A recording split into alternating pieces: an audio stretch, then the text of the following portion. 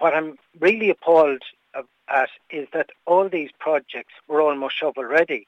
They've had a huge amount of work carried out in preparation by the senior officials, road design team, engineers, council staff, and I want to compliment them for the work they've carried out to date. The elected members have been pushing this, and in consultation with the general public, now to learn that the government are going to put these items on hold, which is astounding, especially when the government have billions of euro in the reserve fund. It's not a situation that we don't have the money. The government have the money, and I think it's vital now that the 4 Oireachtas members for this region get together. They have a mandate from the people, and they ensure that these projects are put back on priority list for this region. What's arguably more astounding is the fact that Minister Ryan made these comments in Sligo a couple of weeks ago, and this story's only breaking this week. Why do you think that the story hasn't emerged only up until now? Why did local representatives not speak out at their shock and anger over these revelations?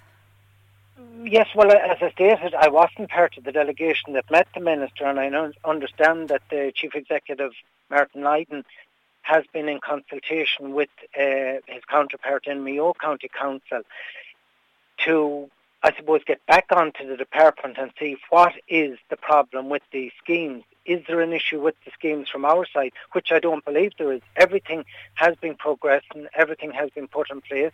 There has been public consultations for years on these selected, the N17, the N59 and the Eastern Garavogue Bridge. So why Minister Ryan had to say that there was a suspension or not on the priority, the Northwest must be prioritised.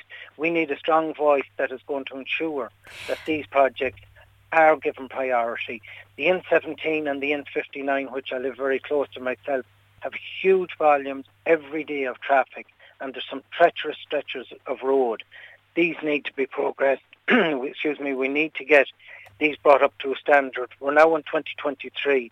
We need to get these progressed, that people working every day of the week need to be able to travel in safety. And also the Garavogue Eastern Bridge, the amount of traffic that comes into Sligo every morning from that side of Sligo, that is a complete game changer for the town.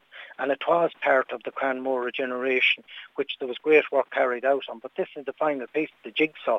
So it needs to be pushed now, and the 4 Oireachtas members together need to push this and ensure that all parties tell the government that this has to go ahead. But even though you weren't part of that delegation that met with Minister Ryan, surely as a Fine Gael councillor you would have been told or briefed about this before this week, you'd imagine.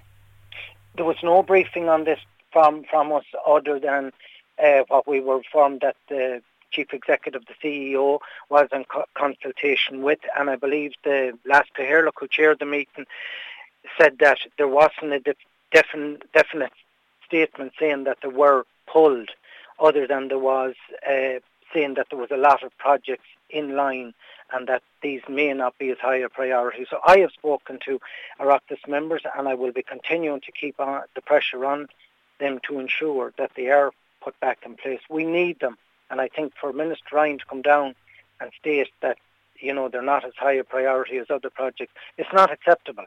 It's not acceptable by the people of Sligo, and it's something that we have to keep pushing to ensure. The money is there, the projects are almost shovel ready, so we need the pressure to ensure that they are delivered on, and as soon as possible.